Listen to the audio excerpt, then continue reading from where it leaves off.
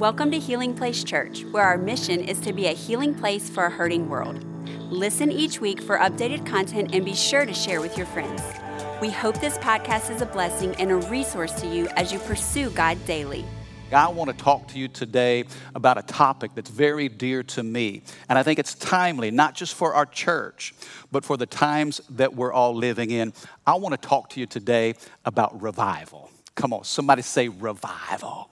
Write that word down in all capital letters. We're going to unpack this over the next couple of Sundays. You know, there was a man by the name of William Seymour, and he was born in 1870, the son of former slaves from Centerville, Louisiana, born down on the bayou. He grew up in abject poverty. He had little to no education, but as a young man, he began to have visions from God. He was an advocate for racial reconciliation. He felt like that the body of Christ would be the example of unity that would bring healing across racial lines. He also believed in the empowerment and the leadership of women. And so in the late 1800s, he moved to Los Angeles, California, and he started a church. In fact, after his first sermon, the elders kicked him out of the church. Can you imagine that? You preach one time, everybody's mad at you, and they kick you out the room. So he's kicked out of the only church that he had ever pastored after one sermon. There was a couple in that church that really had a heart for young William, and so they opened up their home to him. And the three of them began a prayer meeting out of this home. God began to stir in their midst, and 3 became 30. It became 60. Soon that small house was packed with so many people. God was doing something in that prayer meeting. So many people crowded that home that the front porch began to crack and break. So they needed to find a bigger building. They went to the Central Business District down in Los Angeles on 312 Azusa Street. And they began to pray. They held these 24-hour prayer gatherings. Soon they started having services. They did 3 services a day, 7 days a week for 18 months straight. And the power of God began to fill that space and occupied that place, and they saw miracles. They saw thousands come to Jesus. Thousands were healed. Many were filled with the Holy Spirit. Hundreds of missionaries were sent out all around the world. This became the great Azusa Street revival of 1906. Many people look at William Seymour as one of the founding fathers of the modern Pentecostal movement. There are over 20 million people a part of that in America and over 200 million around the world. All because of one man, desperate for God, committed to prayer. I want to talk to you about revival today. And many of us have different pictures and images of what revival looks like. I mean, when I say that word revival, what thoughts come to your mind? I thought about just my own experience. I thought about tent meetings. Have you ever been to a tent meeting? Come on, outside under a tent, people gather around. I thought of tent meetings. I thought of endless church services. I mean, back in the day when I was a kid growing up, man, we had meetings that lasted week after week. I thought about evangelists with those big evangelistic hairstyles and the polyester suits, dressed to the nines. I thought about, some of the charismatic things that I've seen in church and some, emotional responses and just a spiritual outpouring. I thought about song services that lasted so long. Come on, we used to say when I was a kid, man, church was so good. We just sang and sang and sang. There wasn't any preaching. It was amazing how church was always good when there wasn't any preaching. I don't know what thoughts come to your mind when you hear the word revival, but I want us to take a look, not just at the word, but what it takes to experience these great moves of God. The word revival is actually a combination of 2 parts. It comes from a Latin word, vivere, which means to live. It means life. And of course, the word means again. So literally, revival means to live again or to bring back to life. You know, in the Old Testament, there are 15 or so different documented revivals. And it's amazing when you do a study of revivals throughout history, not just biblical history, but even modern history. There are certain characteristics and themes that are consistent. Every revival began when there was moral decay or spiritual decline on a national level. Can I tell you, if there's ever a day that America needs revival, it's now. We can look all around us and we can see the spiritual dynamics and the moral decline of our culture. You know, it's interesting, when it comes to revival, you can't schedule revival, you can't mandate revival, you can't force it to happen, you can't sing loud enough or long enough, you can't schedule enough guest speakers. It's not something that man can manipulate. In fact, I thought this was a good thought. I want you to write this down. We can't force God's hand, but we can prepare our hearts for what God wants to do. We can't force God to move the way we want him to move, but we can prepare our hearts and be in position for what God wants to do. In Exodus 33, there's one of these documented Old Testament revivals. I want you to turn there with me. Let me give you a quick context. Moses had been on the mountain for 40 days with God. Many of times he would pull away and God would speak to him directly. And you know, on that mountain, God gave him these stone tablets called the Ten Commandments. What's interesting is not only did God give Moses the Ten Commandments, but at the same time, God gave Moses the provision for the tabernacle. It's interesting how God knew that man would break every one of those 10 commandments and would need forgiveness. And the tabernacle was the model, was the layout for which man could be forgiven. So here Moses has been on this mountain for 40 days. And the people now at the foot of the mountain are getting restless. Where's Moses? What's happening? And so you know the story. They want to worship something. And so they say, hey, Aaron, you know, what's happened to this man of God? Make us some idols so that we may worship. And so from all the jewelry of the people, they made these golden calves. And so here Moses is on the mountain with God, and he hears something happening down, you know, where the people are. And he walks into this scenario where they're worshiping an idol, a golden calf. And God is so upset. And he tells the children of Israel, he says, I'm going to lead you with my angel. I'm not going with you personally. You are so stubborn. You are so stiff-necked. I'm not walking with you personally, but I'll send my angel to lead you. What's interesting is God didn't deny them his promise. He didn't deny them his provision. He didn't even deny them his protection, but he denied them his presence. And look at where we find this, starting with verse 4. Exodus 33, verse 4. The Bible says, when the people heard this disastrous word, they mourned.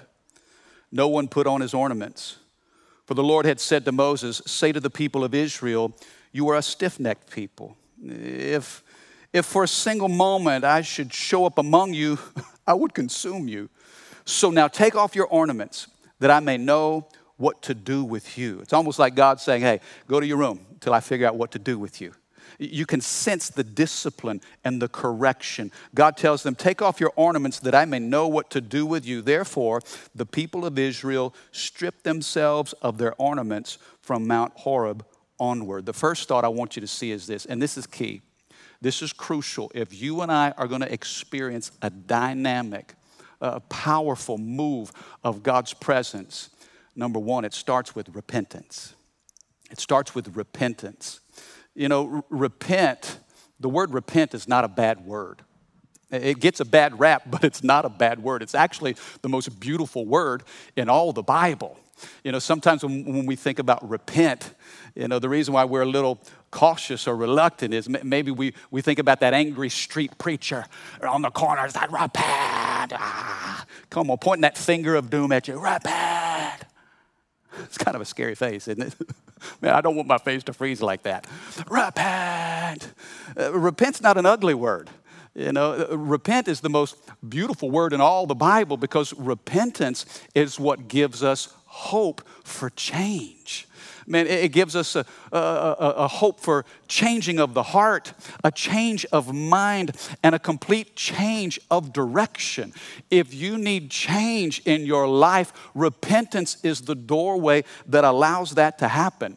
You see, this is a picture of repentance when they were stripped of their ornaments. You see, they used these ornaments in pagan idol worship. And the stripping away of these ornaments as they worshiped the golden calf was a picture of repentance. You know, the people had looked to Moses. And in Moses' absence, they filled it with this golden calf. Here's what I felt God showed me as I was studying this week. You know, each one of us, you and I, were created to worship. I mean, we were wired for worship. When God made us instinctively, we were created to worship something or someone. And if we're not worshiping God, then we're going to fill that space with hundreds of other things. You know, you think about it. If you look across the landscape of our own culture, we have many golden calves. We worship everything. I mean, we worship sports. We worship money. We worship entertainment. We worship pleasure. We worship fame. We worship power. In the absence of God, we will find something to fill that empty space. And our culture is filled with golden calves. We are filled with idolatry. You know, the interesting thing about idols is idols will make promises that only God can keep. You know, an idol will promise you fulfillment. An idol will promise you happiness. An idol will promise you value. And really, only God can give fulfillment, happiness, and value. And when we kick God out, we open the door to worship anything and everything. You know, John Calvin once said this. He said, "The human heart is an idol-making factory." And I feel so challenged in my own soul that if you and I are going to experience a great outpouring of God in this day, then we have to strip ourselves of our idols. We have to repent. You see, it does us no good to pray for revival if we're not willing to cry out in repentance for our sins.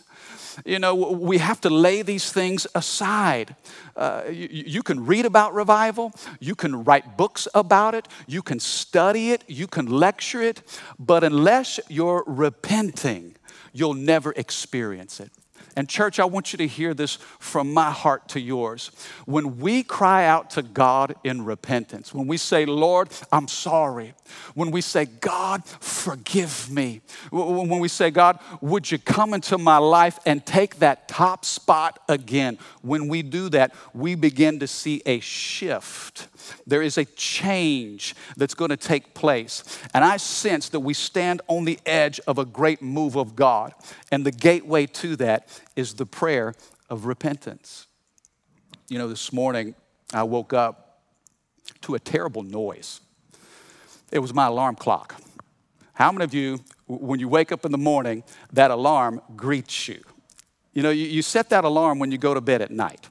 And it has a very important purpose. Its function is to get you up, to get you out of bed, and to start your day. Now, sometimes I'm reluctant, I'm resistant. When that alarm goes off, it's demanding my attention. But if I want to resist that alarm, I'll press the snooze button. You know, it's fun, I got to tell my wife. Sometimes when she gets up, she will set her alarm early just so she can snooze it again and again and again and again. It's almost like, you know, that's her way of winning. She'll get up the first time and be like, "Oh, I got 7 more minutes," snooze. Get up the second time. You know what? I still got time. Snooze. But pressing snooze is our ability to resist or delay the inevitable. You know, if you're going to be successful in life, you're going to have to get up, get out of bed, and get moving. And I thought about God's alarm clocks throughout human history. You know, God sent the prophets in biblical days, and that was an alarm clock. They were sounding an alarm to the people. Hey, don't press snooze. Awake. You got to get stirred. You got to get moving. God's doing something. Don't miss it. Sometimes God will use prophets. Sometimes he'll use pandemics. Sometimes he'll use pain. but there's all different kinds of alarms going off, and the Lord is trying to awaken his church. Look at this scripture in Romans 13:11. Paul says, this is all the more urgent. Come on, do you sense the urgency in this hour? This is all the more urgent, for you know how late it is. Time is running out. Listen to me, church. The clock is ticking. The clock is ticking. He says, time is running out. Wake up. Wake up, for our salvation is nearer now than when we first believed.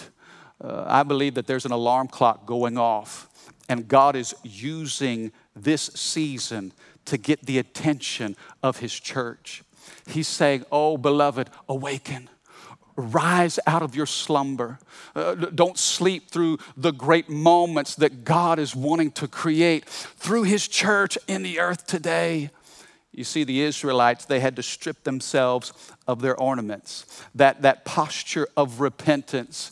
God, forgive us for elevating anything above you. Listen, there's nothing wrong with sports. There's nothing wrong with pleasure or entertainment. There's nothing wrong with having stuff.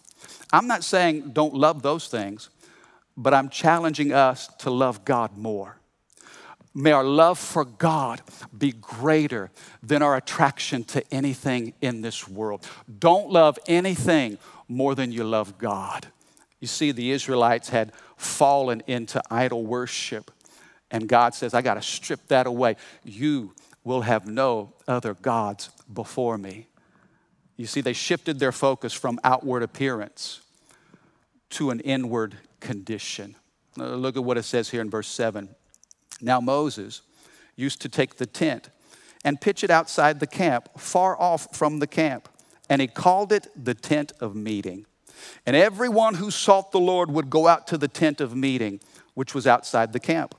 Whenever Moses went out to the tent, all the people would rise up, and each would stand at his tent door and watch Moses until he had gone into the tent. Verse 9, when Moses entered the tent, the pillar of cloud would descend and stand at the entrance of the tent, and the Lord would speak to Moses. And when all the people saw the pillar of cloud standing at the entrance of the tent, all the people would rise up and worship, each at his tent door. Finally, verse 11, thus the Lord used to speak to Moses face to face as a man speaks to his friend. Now, I want you to see this second picture that's just as powerful. The first is the stripping away of the ornaments, and that's a picture of repentance. But now the Bible introduces this tent of meeting, and that's all about relationship. You know, repentance, the reason why we repent is to restore us back into relationship with God. Oh, hear me, church. We got to get back to relationship. We got to get back to that intimate exchange with the Lord. The Bible says, it uses the phrase face to face. Moses would talk face to face as if God were a friend. That's a powerful picture. In the Hebrew, it's a very intense, up close, and personal exchange. Thank God for Zoom calls and FaceTime. But man, there is an intimacy that God wants us to have with him, and it only comes through relationship. It has nothing to do with religion. Okay, I want to take a moment to distinguish between these two thoughts. You see, because even when the Israelites were worshiping the golden calf, they had an image of religion. They were going through a ritual, a routine, but they had forfeited a relationship. You know, if God is going to build his church in these last days, it won't be on religion. It's going to be built on relationship. You see, religion has had its day. And that day is done. Religion has never represented Jesus accurately. When I'm talking about a renewal, when I'm talking about a revival, I'm not talking about going back to some religious exercise and going through some formality. Listen, Jesus said, don't put new wine in old wineskins. I'm not talking about a wineskin. I'm talking about a fresh outpouring of joy, a new move of God's Spirit that says relationship, connection. You see, you can have all kinds of knowledge about God and never have an experience with God. I want to say that again. We can grow in our knowledge about God and never have a genuine moment or an experience with God. It's so important when we talk about getting back to church that we're not talking about getting back to a ritual or some religious exercise. It's not a building. Man, it's about the Spirit of God within the people. It's about a relationship and a connection to the Lord God Almighty. I thought about this several years ago. In the early days of our church, this is mid-90s, okay? I know you're going to find this hard to believe, but I was actually in the early days of our church, I was a part of the worship team. Isn't that hilarious? Oh yeah, I was the trumpet player. But you didn't know we had a brass section back in the day. Early days of the church, we had a couple of trumpets. I think we had a trombone, maybe even a saxophone player, man. And I was one of the trumpeters on the worship team. And I remember, Rachel and I, we weren't even married back then. I think we were dating. I was still in college. Church was just getting started. I was blowing my trumpet, getting all red in the face, veins popping out of my neck. And I remember one service being on stage, and we were going through the worship set, and we were playing a song. And that song was something about the love of God. I remember it was some declaration about how God loves me. I don't know what he sees in me, but he loves me. And as I was playing, we'd already practiced the song. I was going through the routine. I knew the notes I was supposed to play. That song began to minister to me. I began to think about the words of that song. I thought less about my performance. And I had a personal moment with God on that stage. And it hit me so hard, a revelation of the love of God for little old Mike. Because I want to tell you what, I was not feeling very lovable at all. I went into church that morning feeling worthless, feeling lousy about myself, feeling like a failure. And to know that God would love me even in spite of the worst about me, it broke me down. I had to put my trumpet down, and I'm on my knees and just weeping. And I remember at the end of that song, Pastor Dino came up on stage, and he walked right over to me, and he just put his arms around me. And that day, Dino was wearing this 3-piece suit. I mean, it's like a brand new suit, man. I mean, it was tailored. It was to perfection. He hugged me, and I'm just blowing snot bubbles all over him, man. And he didn't care. He just wrapped me up. And in that moment, I felt the arms of Jesus holding me. It's like, hundreds of people in the building, and yet that moment was just for me. And I wonder, how many times have we gone to church in a crowd of people? And we've sung our songs, and we've said our prayers, and we've done all of the things that we normally do in church, but we walk away never having experienced God. You see, repentance will open up the doorway to relationship, and people are hungry for an experience with God. I don't want to get back in this building in 2 weeks and just go through the motions and say, hey, we're back on our religious train. Listen, that train leads to nowhere.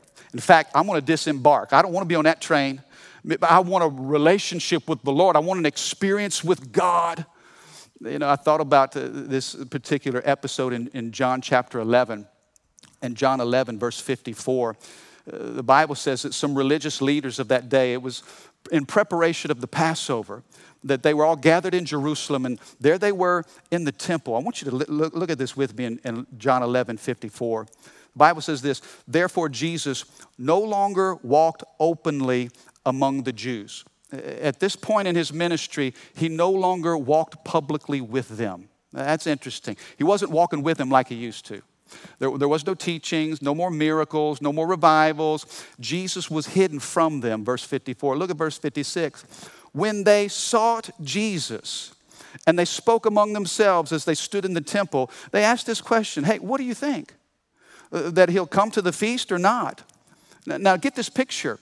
The religious leaders are looking for Jesus in the temple at the time of Passover. They're looking for him, and they can't find him. He's no longer walking among them. Now, if you're searching for Jesus, Lord, if you're anywhere, surely you're at church. Surely you're among the people at church. Yet all the Pharisees and the leaders of that day, in the temple, they're looking for Jesus and they can't find him. I read that again this week and I thought, wow, what an indictment against the church.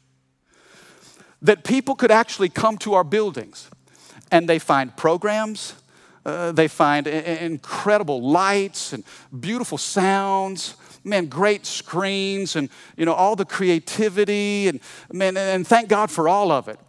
But you know what? If we don't have Jesus, all of that means very little.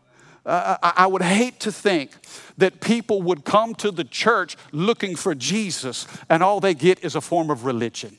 Why was it that Jesus didn't walk publicly with them anymore? Well, he wasn't welcomed. There wasn't margin or room for him. And I wonder if we've just gotten so full of ourselves and our stuff. We're supposed to be the people of God, but he's not found among us. You see, repentance will throw the door of relationship wide open. And that's desperately what we need. If we're going to experience revival in this day, it's going to have to be centered around the movement and the activity and the presence of God Almighty. People are hungry for an encounter with God.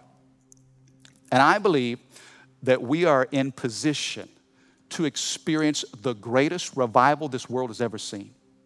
I really sense that. I feel that. That's not just pie in the sky type stuff. I sense that in my soul. We're at a great time of moral decay and spiritual decline. If there's ever a day when we need life again, it is now. The only way we're going to experience that is through genuine repentance. God, strip us of all of our ornaments. God, any idol that we have in our lives, we can take a good thing and exalt it above God. And God says, no golden calves. Get rid of your idolatry. If we'll repent of our sin and then step into relationship, not religion, relationship, the presence of God will bring the power of God to be released in the earth today. I'm so hungry for this. I feel like as a church, we are poised and positioned for this.